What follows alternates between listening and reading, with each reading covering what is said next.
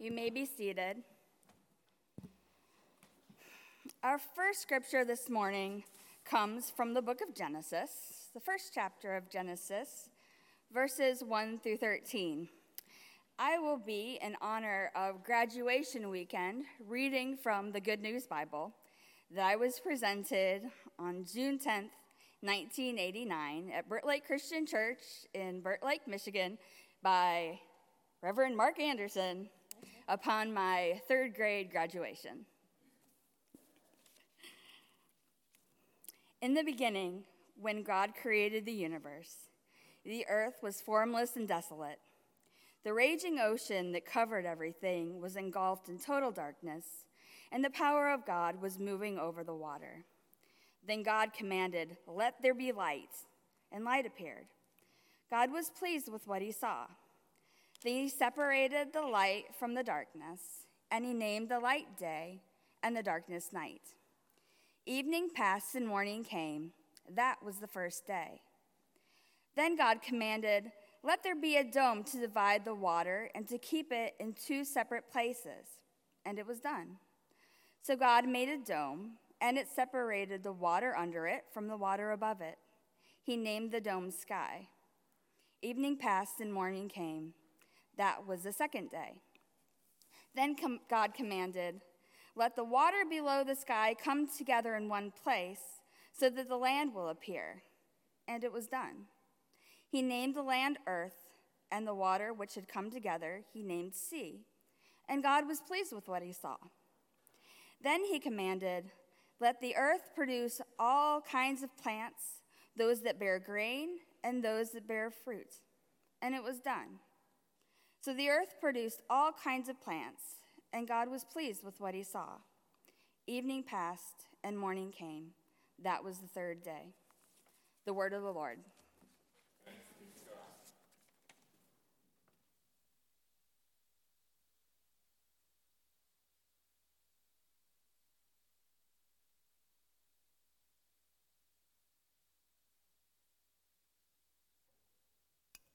It may feel a little awkward this morning because we don't have a reading from the New Testament. We don't have a reading from the Gospels. Our second reading also comes from the book of Genesis. This time from chapter 7. And it may seem as though this is a familiar story to you as well.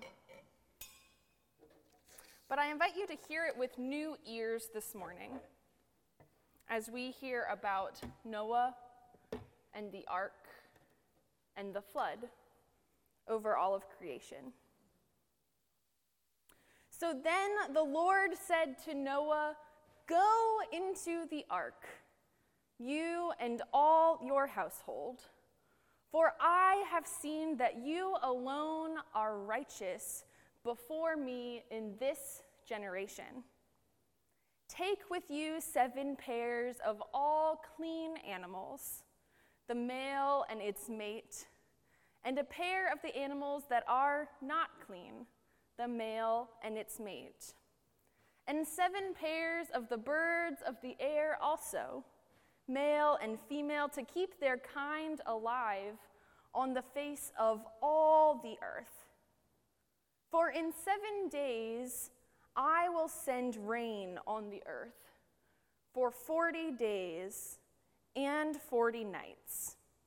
And every living thing that I have made, I will blot out from the face of the ground." And Noah did all that the Lord had commanded him. We're jumping ahead to verse 17. And it says, "The flood continued 40 days on the earth, and the waters increased and bore up the ark, and it rose high above the earth. The waters swelled and increased greatly on the earth, and the ark floated on the face of the waters. The waters swelled so mightily on the earth that all the high mountains under the whole heaven were covered. The waters swelled above the mountains, covering them 15 cubits deep. And all flesh died that moved on the earth. Birds, domestic animals, wild animals, all swarming creatures that swarm on the earth, and all human beings. Everything on dry land in whose nostrils was the breath of life died. He blotted out every living thing that was on the face of the ground, human beings and animals and creeping things and birds of the air. They were blotted out from the earth. Only Noah was left, and those that were with him on the ark. And the waters swelled on the earth for 150 days. This is the word of the Lord. It's a little hard to say thanks be to God after that reading. Drink more water. It's something that we've all heard at one point or another in our lives, whether from our doctor or from a relative or a friend. And it's good advice to drink more water, isn't it? I have a headache. Drink more water. I have a fever. Stay hydrated, drink more water. I'm feeling tired. Drink more water. I just had a glass of water to drink. Drink more water. Our own human bodies are made up of more than 60% of water. Water literally keeps our bodies moving and functioning. And so this summer, I resorted to buying a 40-ounce water bottle to encourage me to drink more water. We know that water is restorative. It gives us more energy, and overall, it's a good, life-giving resource. In the Christian tradition, water is also regarded as a symbol of life. We think of baptism and the way water functions as a symbol of life. Water cleanses and washes away sin.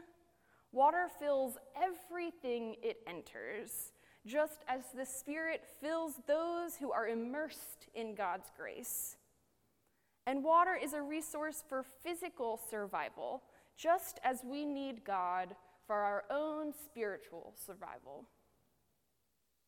Water appears in many of our easily recalled biblical stories, exerting its prominence as a symbol in our tradition.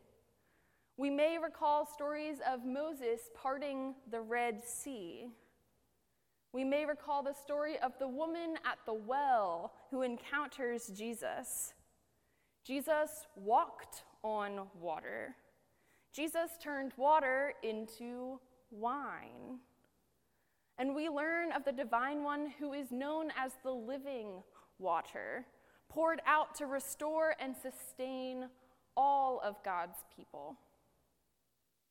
And as we heard in our first scripture reading today, thanks to Sarah, water is part of our creation story. It's from the very beginning of our holy text that God has filled our world with water. God's Spirit moves over the waters of creation. God separated the water from the land and called it very good.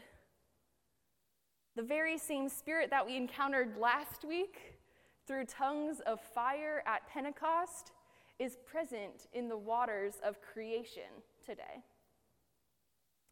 Without water, there is no life. Yet, water has the power to destroy as well as to create. We tend to ignore or maybe seek to forget the destructive force of water that is also present in our Bible. The text we hear today of the flood and the destruction, it's not included in the Revised Common Lectionary that we usually follow on Sunday mornings. It's not frequently preached on. In fact, when I sought to look up more information about how to frame worship around the story of the flood, I came up quite empty. Because we rely on water so much as a life-giving resource, it's hard to find information about how it's a life-taking resource as well. So it's here in this text that we read this morning that God warns Noah, saying, I will send rain on the earth for 40 days and 40 nights, and every living thing that I have made I will blot out from the face of the ground. For 40 days and 40 nights, God sent water, destructive water, with the intent to destroy life on earth. Humans, animals, all living creatures that inhabited the earth, destroyed by water. Water swelled on the earth for 150 days. That's just under 5 months. It's a long time. We don't always want to claim this God that brought destruction to the earth and the created order. It's not a very uplifting story. It's a sad one that is terrifying, especially if we don't keep on reading in the book of Genesis. And while you'll hear more about the hope and the promise and the covenant that this rain brings next week, that's not my job here today.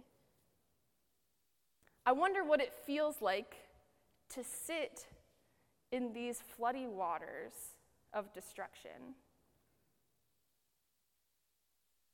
We know all too well the destructive power of water.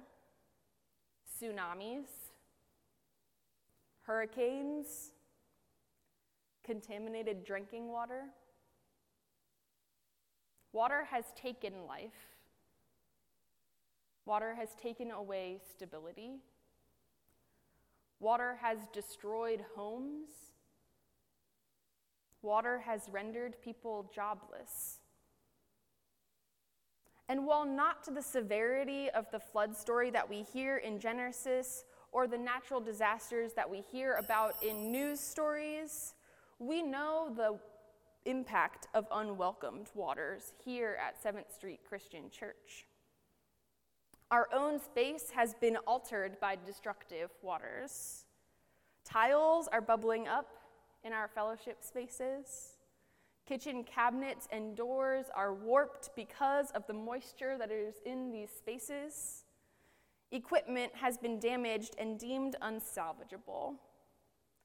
And while we don't know the severe destruction that others experience because of water, we know a small fraction of how it can impact a building and a community.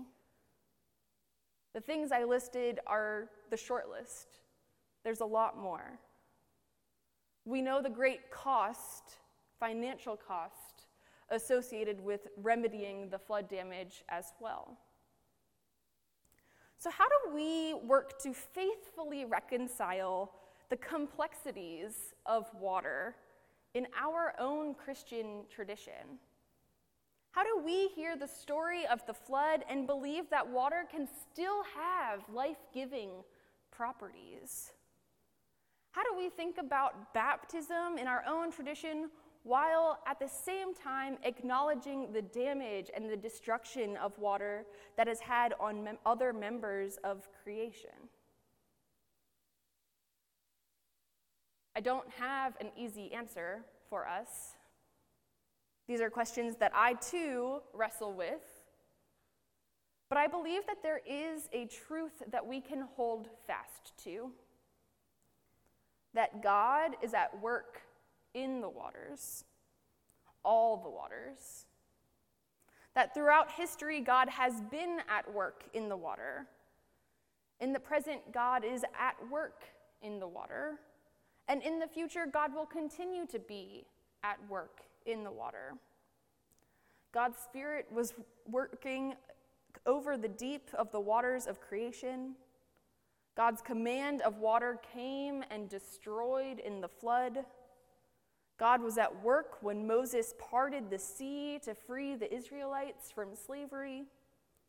God was at work in the River Jordan, where John the Baptist baptized Jesus. God was at work in the water that Jesus used to wash the disciples' feet. God is at work in the water now. God is at work in the rains that nourish a community experiencing drought. God is at work in the water that serves as home to the fish and other creatures of the sea. God is at work in the water that we drink, that I drank this morning. God is at work in the waters of baptism that we experience grace in. God is at work in the waters of our present. And yes, God is even at work in the waters that have flooded and continue to flood Hanover Hall and other parts of our building. We may not know why or what God is intending with the water, but I think that we can trust that God is present in the water and that the Holy Spirit is preparing us for something new, something different, something life-giving to both us and to the communities that we serve and those that use our spaces. So may we continue to faithfully trust, do the hard work of trusting that God is at work in the waters of the past, of the present, and of the future. Amen.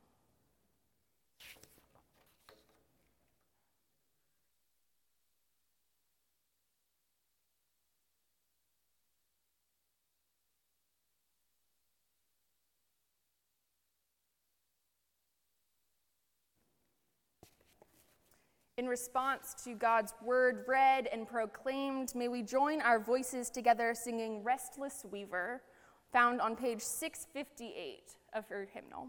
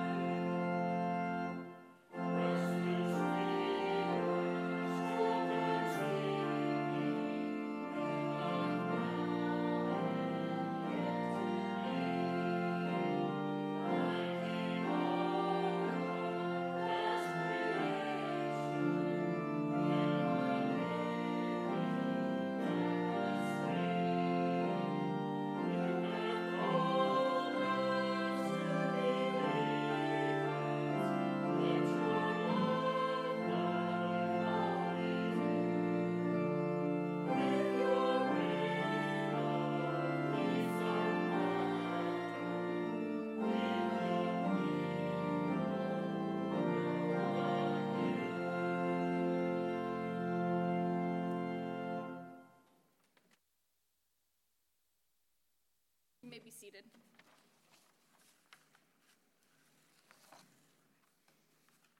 The Lord be with you. Let us pray. Living water, your grace abounds like flowing rivers. How precious it is to be immersed in your abundant love. We give thanks for the waters of baptism that remind us of who we are and whose we are in your embrace. And we come to you with gratitude for those same sacred waters that connect us to each other through the promise of mercy for generations past, present, and future. Hear our prayers, O God, this morning as we pray for all of your children, especially those who find themselves in seasons of drought and thirst, physically, emotionally, and spiritually. For those battling rough seas of chronic illness and other health concerns, we pray for patience and perseverance. For those experiencing storms of violence in their homes and in their communities, we pray for their protection and safety in all circumstances. For those who do not have reliable shelter or protection from the elements of heat and rain, we pray that you surround them and be their sense of comfort and rest. For those experiencing loneliness and isolation, and those feeling stranded in deep, deep waters, we pray for belonging and acceptance. For those who serve as caregivers and find their wells dry from exhaustion and empathy, we pray for rest and renewal. Remind us that you are our living water, God. Fill us with patience and persistence to do the work that you call us to, of compassion and peacemaking. Stir in us understanding and tolerance, that we might be faithful neighbors to one another in all circumstances. Pour out your hope and confidence upon us, your children, that we might make manifest your justice in our communities and the larger world. We pray together, trusting in the overflowing love of God, hope of Christ, and joy of the Spirit. Together, God's children say, Amen.